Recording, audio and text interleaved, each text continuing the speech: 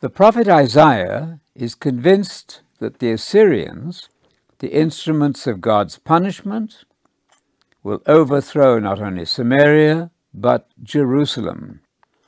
As a state, Judah will be destroyed. That's from the article entitled Remnant in the Dictionary of the Apostolic Church, page 315.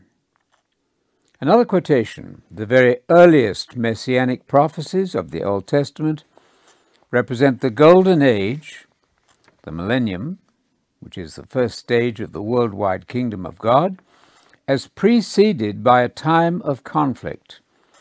The conflict which will destroy the particular oppression of Israel at that time and wipe out the ungodly in Israel itself.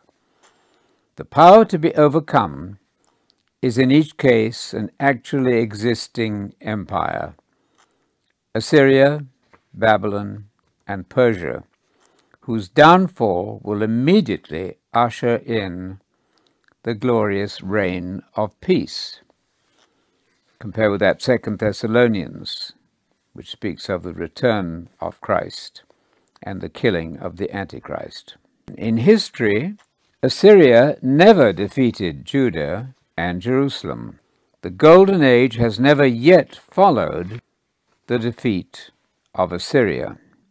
Micah 5 verse 6 states that the armies of the Messiah will waste the land of Assyria. The important fact to maintain in the still unfulfilled Micah passage is that whatever be the particular weapons, there will be a conflict at the time and place identified, and with the results that are indicated. It's a quotation from Barton Payne in his Encyclopedia of Biblical Prophecy, page 81. Barton Payne goes on as follows: A.B. Davidson grants that the scriptures represented the Assyrian as existing in the time of the Messiah. But Davidson goes on to say that, and I quote, "we must distinguish between the general idea and the particular form not now likely to be realized." What then is the effect of this on the truthfulness of scriptures? Davidson is forced to say it makes scriptures share in the imperfection of the dispensation to which they belonged. These quotations sum up the conflict over prophecy, which has often prevented the simple prediction of the prophets from being heard. In some circles, the devastating effects of so-called criticism mean that anyone who thinks the Bible predicts anything is suspect. Barton Payne, however, is among those conservative scholars who admit that Assyria is to be on the scene when Jesus returns. Davidson also admits that this is so. He then circumvents the information by saying that we cannot expect the prophecy to be fulfilled as the prophets say. He believes that the prophets wrote imperfectly. But should believers in the inspiration of Scripture accept such a so-called low view of the words of the prophets of Israel? This writer, and in my case this reader, agrees with Barton Payne that the New Testament, along with the Old, speaks of an eschatological military campaign in the same area east of the Euphrates River, as in Revelation 16, verse 12. It would appear best to recognize that while a particular people, the Sargonid dynasty of the 8th to 7th century BC, has come to an end, the land still remains. And it is the land, that's to say of Assyria, which will experience precisely the events which Scripture forecasts in its regard. That's a quotation from the Encyclopedia of Biblical Prophecy, page 81. The Messiah and the Assyrian. What information does Micah convey to us in Micah 5, verse 5 and following? This one, the Messiah, see verse 2, will be our peace when the Assyrian invades our land, when he tramples on our citadels. Then we will raise against him 7 shepherds and 8 leaders of men, and they will shepherd the land of Assyria with the sword, and the land of Nimrod at its entrances. And thus he will deliver us from the Assyrian when he attacks our land and when he tramples our territory. Then the remnant of Jacob will be among the peoples like dew from the Lord. It would be hard to imagine a more obviously messianic end-time prophecy than this.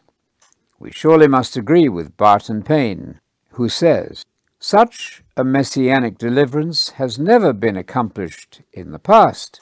It is indeed a still unfulfilled passage." In Numbers chapter 24, verses 23 and 24, we read that ships from the coast of Kittim will afflict Assyria and Eber. This prophecy is elaborated in Daniel 11, verse 30. So says Barton Payne in his Encyclopedia of Biblical Prophecy, page 204. Assyria, he says, represents the Mesopotamian power. In Ezra 6:22, the king of Assyria designates the king of Persia. It is important to remember that Rome was not a Mesopotamian power, its main geographical theater being Europe, not Western Asia. Prophecy focuses on the so-called northern Mesopotamian power. The Assyrian connection between Isaiah and 2 Thessalonians. The Assyrian power of the end receives full treatment in Isaiah through the description of his destruction in Isaiah chapter 11, verse 4. He appears again in Paul's New Testament picture of the Antichrist in 2 Thessalonians 2, verse 8. Paul quotes directly from Isaiah 11, verse 4, when describing the destruction of the Antichrist in 2 Thessalonians 2, verse 8. The lawless one will be at once revealed. Then the Lord Jesus will come in all his splendor. He will breathe upon him and destroy him and take away all his power.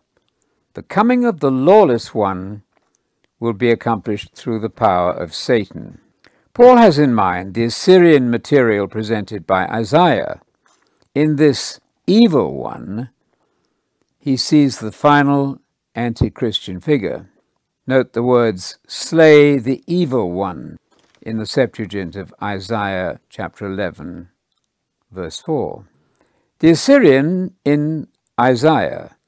Let us look first at the Isaianic material on Assyria. It is fully granted, of course, that the Assyrian attacked Judah in 701 BC. His army was supernaturally dealt with.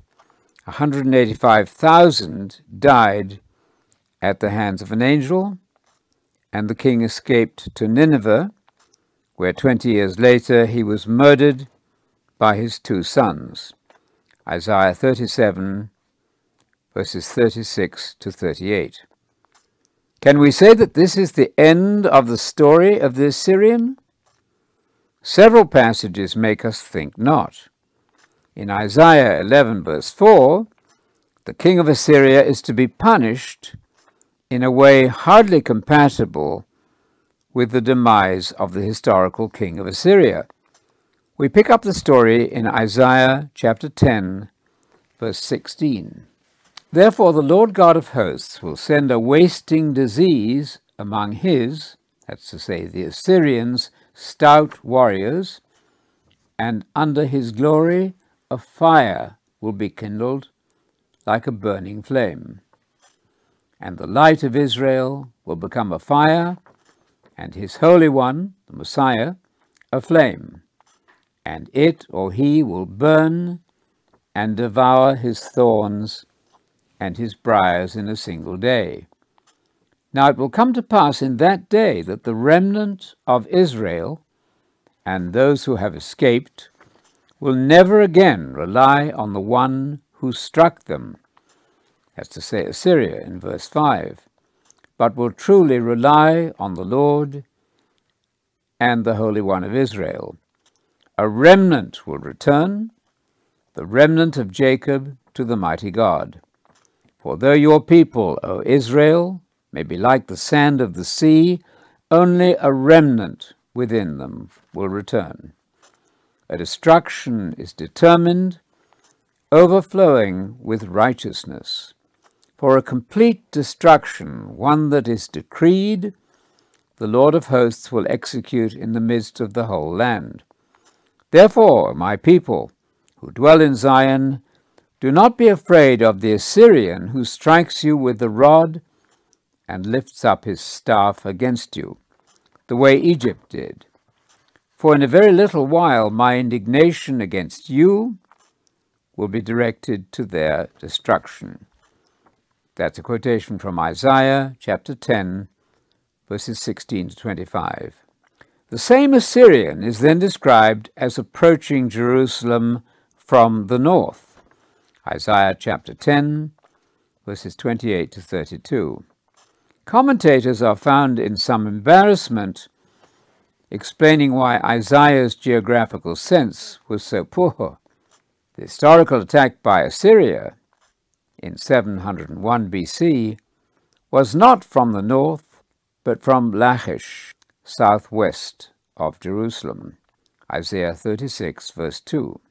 The historical attack by Assyria in 701 BC was not from the north, but from Lachish, southwest of Jerusalem. Isaiah chapter 36, verse 2. According to Isaiah chapter 10, verse 32, the Assyrian will, and I quote, shake his fist at the mountain of the daughter of Zion, the hill of Jerusalem. Then, in chapter 11, a shoot will spring from the stem of Jesse. A clear millennial scene follows, initiated by the destruction of the Assyrian, when, and I quote again, he, the Messiah, will strike the earth with the rod of his mouth, and with the breath of his lips he will slay the wicked one. The Hebrew word rasha, and the Septuagint, asevi, wicked one, singular. That's Isaiah chapter 11, verse 4, quoted in 2 Thessalonians 2, verse 8. Compare with that the masculine participle in Mark 13, verse 14, designating a single individual, the abomination of desolation, standing where he ought not to stand.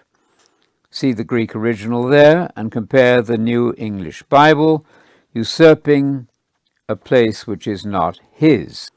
Also, Weymouth translation, standing where he ought not to.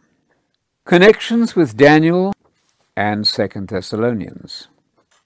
Remarkably, Paul cites this Assyrian text from Isaiah when he describes the death of the Antichrist at the hands of the returning Messiah. 2 Thessalonians 2, verse 8.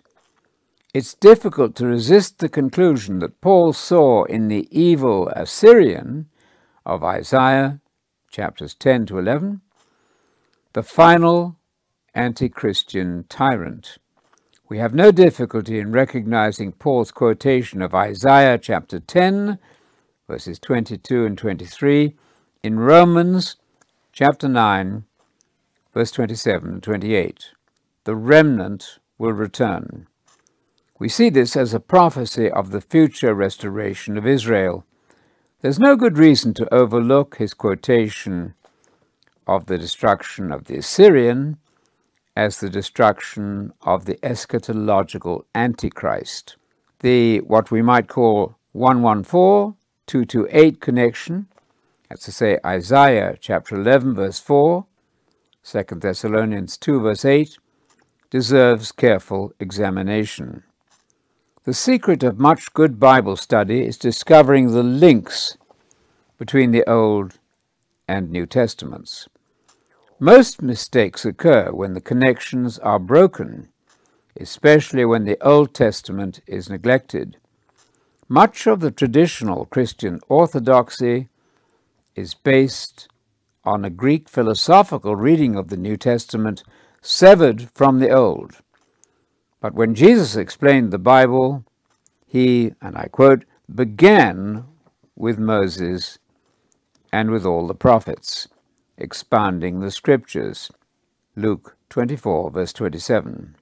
Another remarkable fact emerges from Isaiah chapter 10, verse 23. I quote, "A complete destruction, one that is decreed, the Lord will execute."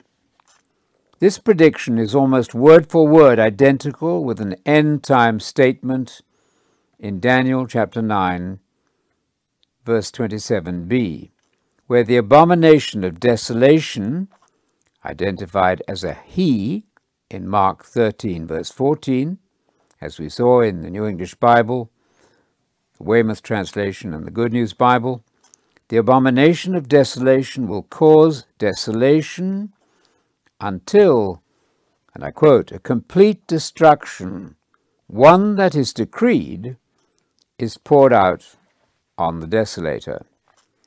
The destruction of the Assyrian, which Paul sees as the destruction of the Antichrist, Isaiah chapter 11 verse 4 and 2 Thessalonians 2 verse 8, is seen by Daniel as the destruction of the final desolator. Can we seriously doubt, then, that the Assyrian is active in the punishment of Israel just before the Messiah intervenes, and that he will be supernaturally destroyed by fire in Messianic times? The Assyrian is the final beast and king of the north. Since Paul takes his Antichrist data from the Assyrian material in Isaiah chapter 11 verse 4, as well as from Daniel 11 verse 36, it is reasonable to conclude that the final beast is not only the Assyrian, but the king of the north of Daniel 11 verse 21 and following. Of the Antichrist, Paul says, "He will exalt himself above every so-called god or object of worship, so that he takes his seat in the temple of God, displaying himself as being God."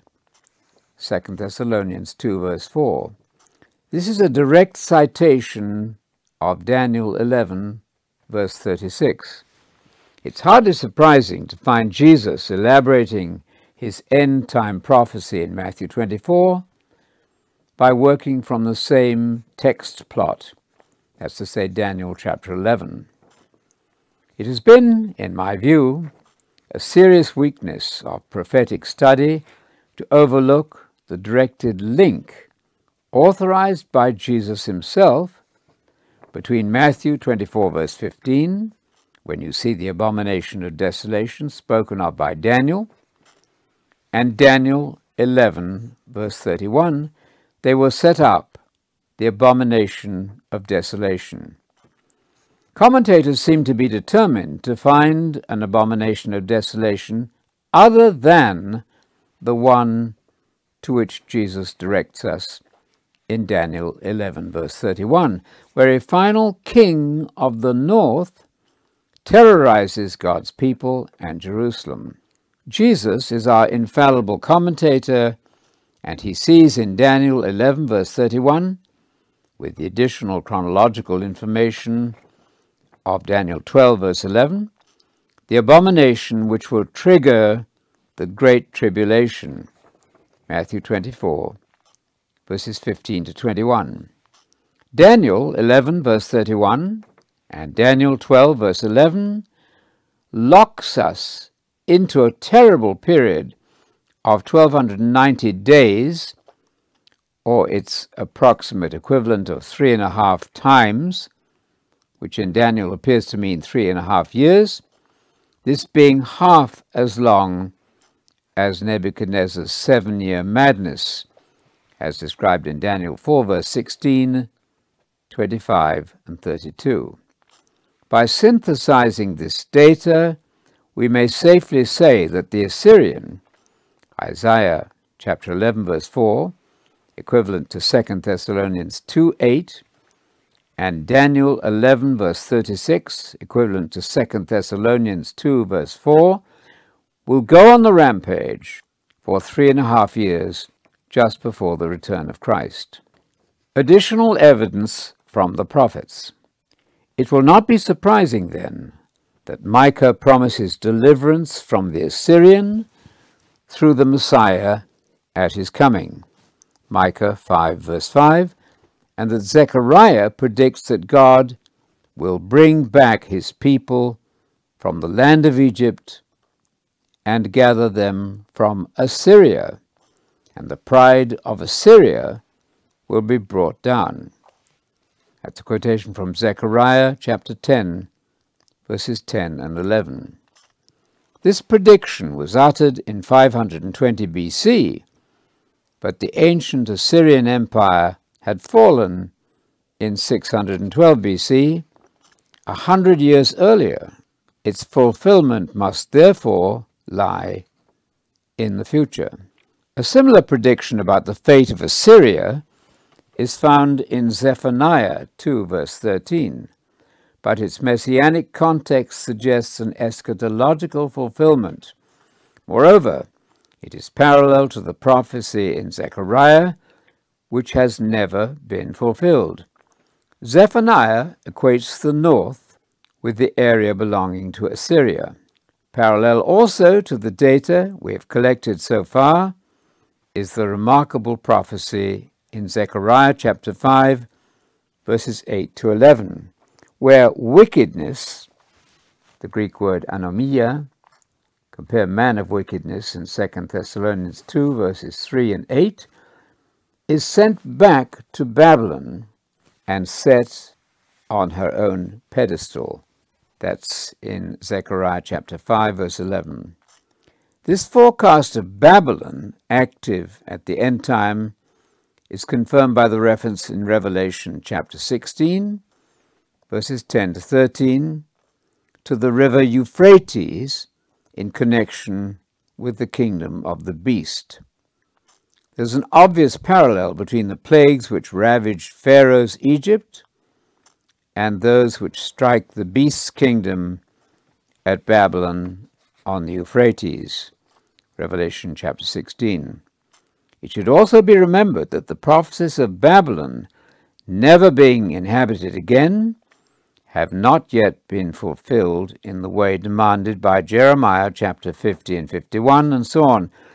This might also be the moment to question the commonly held view that the seven-hill city of Revelation 17, verse 9, is really Rome.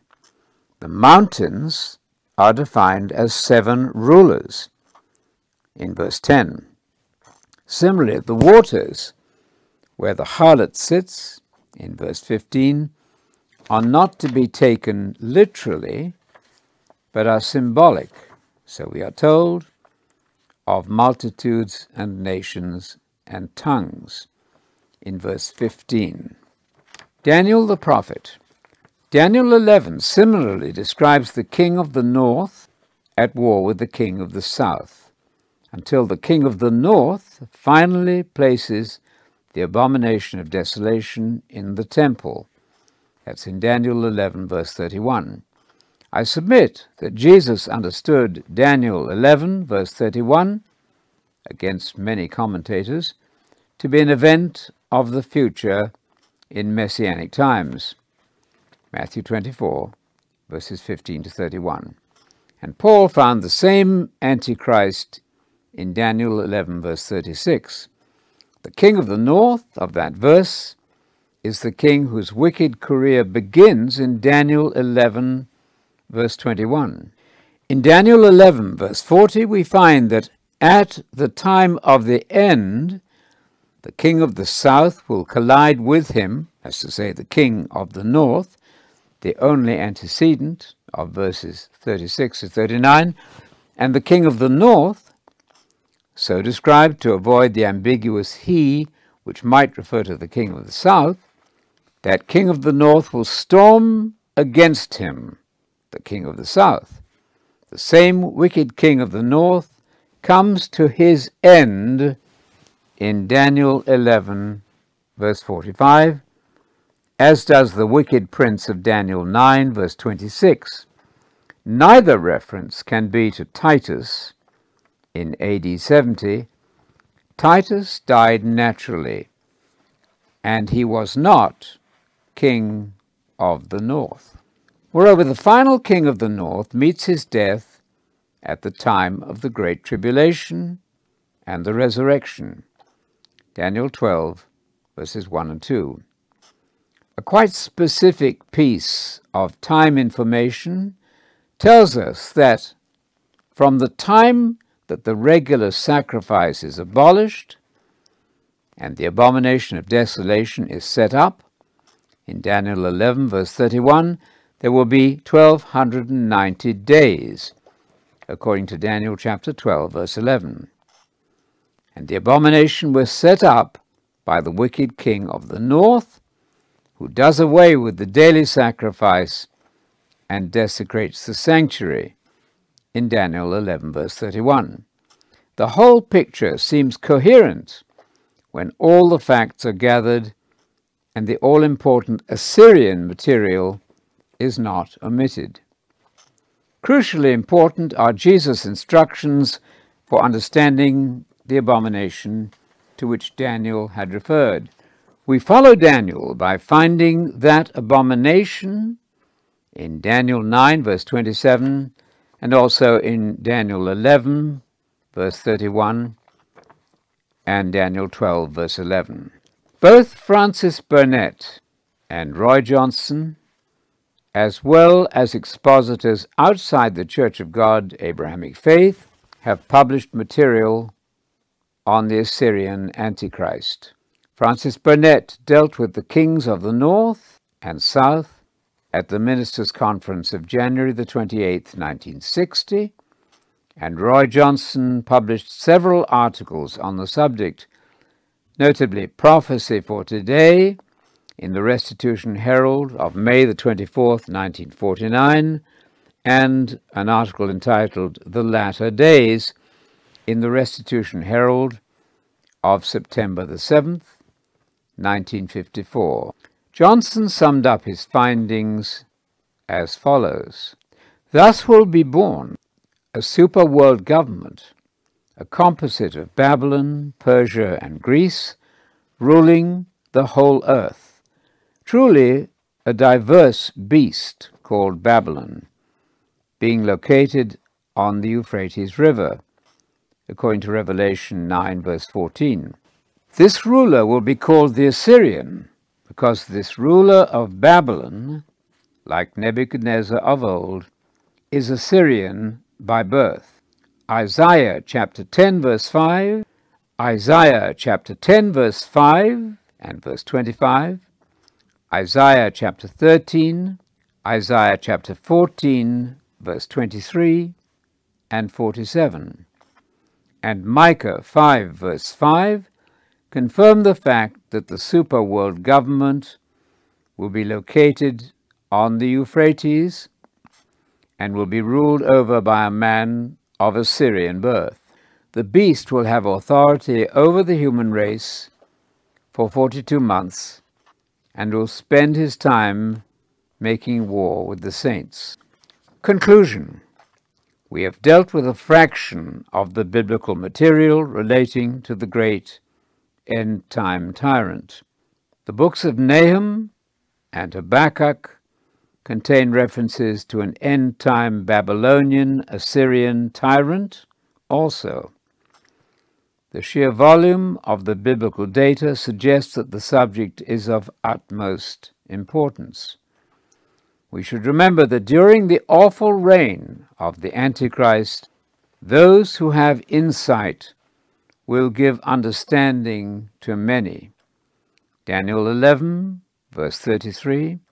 Compare with that Daniel 12, verse 3, and Isaiah chapter 53, verse 11, where knowledge is indispensable for making righteous the many.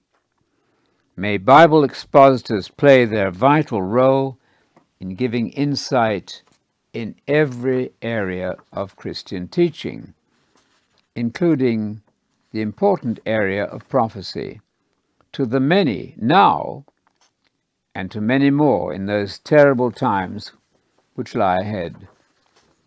Our struggles to proclaim the truth in the present evil age will be rewarded when we receive our rest when the Lord Jesus is revealed from heaven in flaming fire, taking vengeance on those who do not know God. 2 Thessalonians 1, verse 7. And when the Assyrian Antichrist will be eliminated by the brightness of Messiah's glorious advent. Prophecy is part of the every word by which man is to live. Its place in the doctrinal system of the Church can serve as a stimulus to holy living now, in preparation for entrance into the kingdom of the age to come, when the Messiah returns in glory. The chronology of such predictions is not given in Scripture, and any application to contemporary events is speculative only.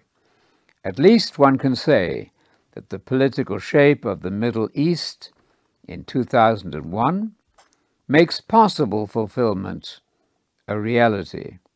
Who would have believed, until recently, that a small cadre of Middle Eastern origin could have so profoundly shaken the West? Appendix: Views from the Church Fathers. It is interesting to note that the distinguished premillennialist Theodor Zahn, around 1900, states that the final evil ruler in Revelation, much of which is based on Daniel, is, and I quote, without question, derived from the Greco-Macedonian kingdom and its typical pre-Christian Antichrist, Antiochus Epiphanes. That's from Zahn's Introduction to the New Testament, Volume 3, page 441. In Daniel 11 and 12, it seems clear that Antiochus is a type or prefiguration of the yet future tyrant. Antiochus was a Syrian king. A Latin church father, Lactantius, around 250 to 330 AD, clearly expected the beast, or Antichrist, to arise in Syria.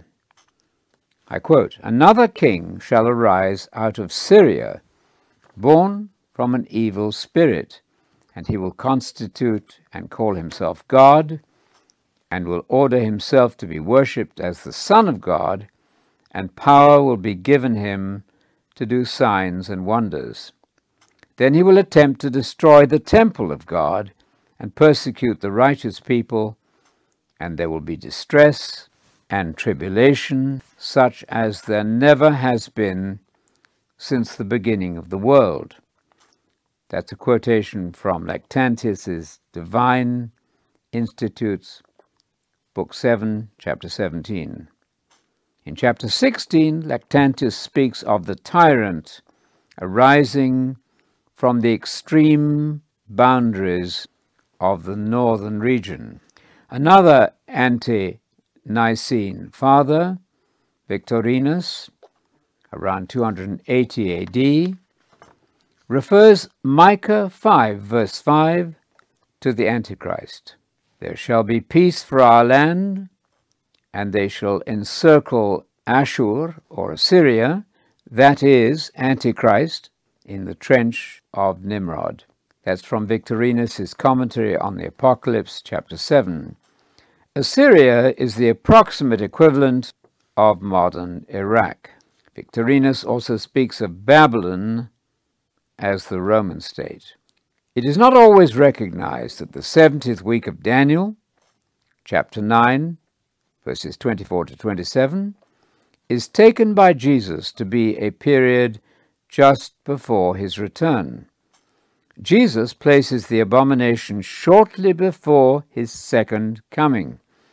Matthew 24, verse 15. Matthew 24, verse 29 says that immediately after the tribulation, initiated by the abomination, he will come back in power and glory. This fact is crucial to a fair reading of prophecy. Daniel expects the abomination to appear in the 70th so-called week or heptad of Daniel 9, verse 27. Jesus expects the abomination, and therefore the 70th week, just before his future return. That the 70th week, or heptad, was future and close to the end of the age was understood in 243 A.D. by Hippolytus in his book De Pascha Computus. This fact is noted in the Encyclopedia of Religion and Ethics, Volume 3, page 606.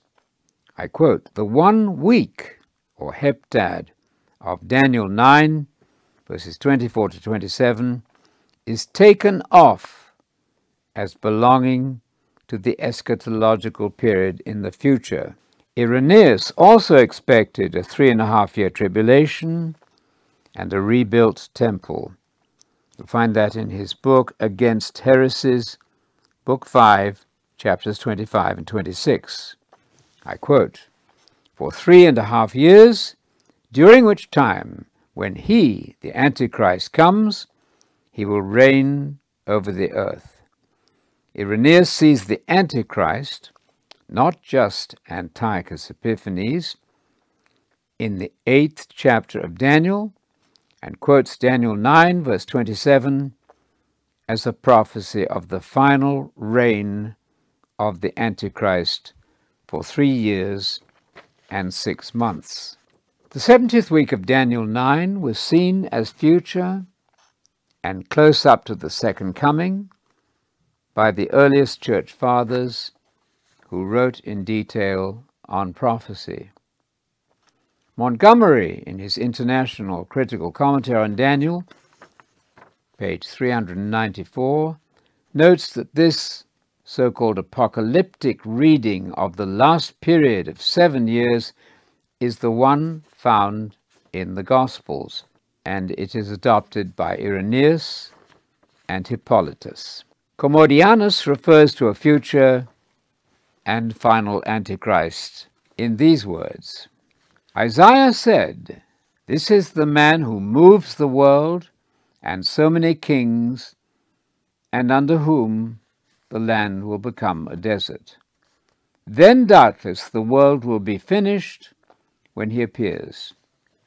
He himself will divide the globe into 3 ruling powers. When, however, Nero will be raised up from hell, Elijah will first come to seal the beloved ones, at which things the region of Africa," does he mean there the king of the south, I wonder, "and the northern nations, king of the north, the whole earth on all sides will tremble for 7 years. But Elijah will occupy half of the time and Nero the other half." As you saw earlier, I disagree that Nero is in the picture because he did not die in the final troubles of AD 70. Then the whore Babylon, being reduced to ashes, its embers will then advance to Jerusalem, and the Latin conqueror will then say, "I am Christ, whom you always pray to." And indeed the original ones who were deceived combine to praise him. He does many wonders, since he is the false prophet, especially that they may believe him, his image will speak. The Almighty has given it power to appear such. The Jews, recapitulating scriptures from him, exclaim at the same time to the highest that they've been deceived. Moreover, when the tyrant will dash himself against the army of God, his soldiery are overthrown by the celestial terror. The false prophet himself is seized with the wicked one by the decrees of the Lord. They are handed over alive to Gehenna. That's from Commodianus's Instructions, chapters 41 and 42. I note that there's another remarkable prophecy of Assyria in Psalm 83, verse 8. A confederation of 10 Middle Eastern nations are here attacking Israel. Commentators have not identified this block of nations in history. The conspiring together with one mind reminds us of the 10 kings of Revelation 17, verses 12 to 14, who have one purpose, 10 nations, and they give their allegiance to the beast and wage war with the Lamb at his coming. Other notes: Kyle cites the following point in his commentary on Daniel. Isaiah spoke of the approaching assault of the Assyrians as of the last affliction of the city. Similarly, Daniel speaks of the activity of the king of the north as the final oppression of Israel just before the resurrection of the dead. Daniel 11, verses 21 to Daniel 12, verse 3. Another quotation from Kyle, Commentary on Daniel, page 278.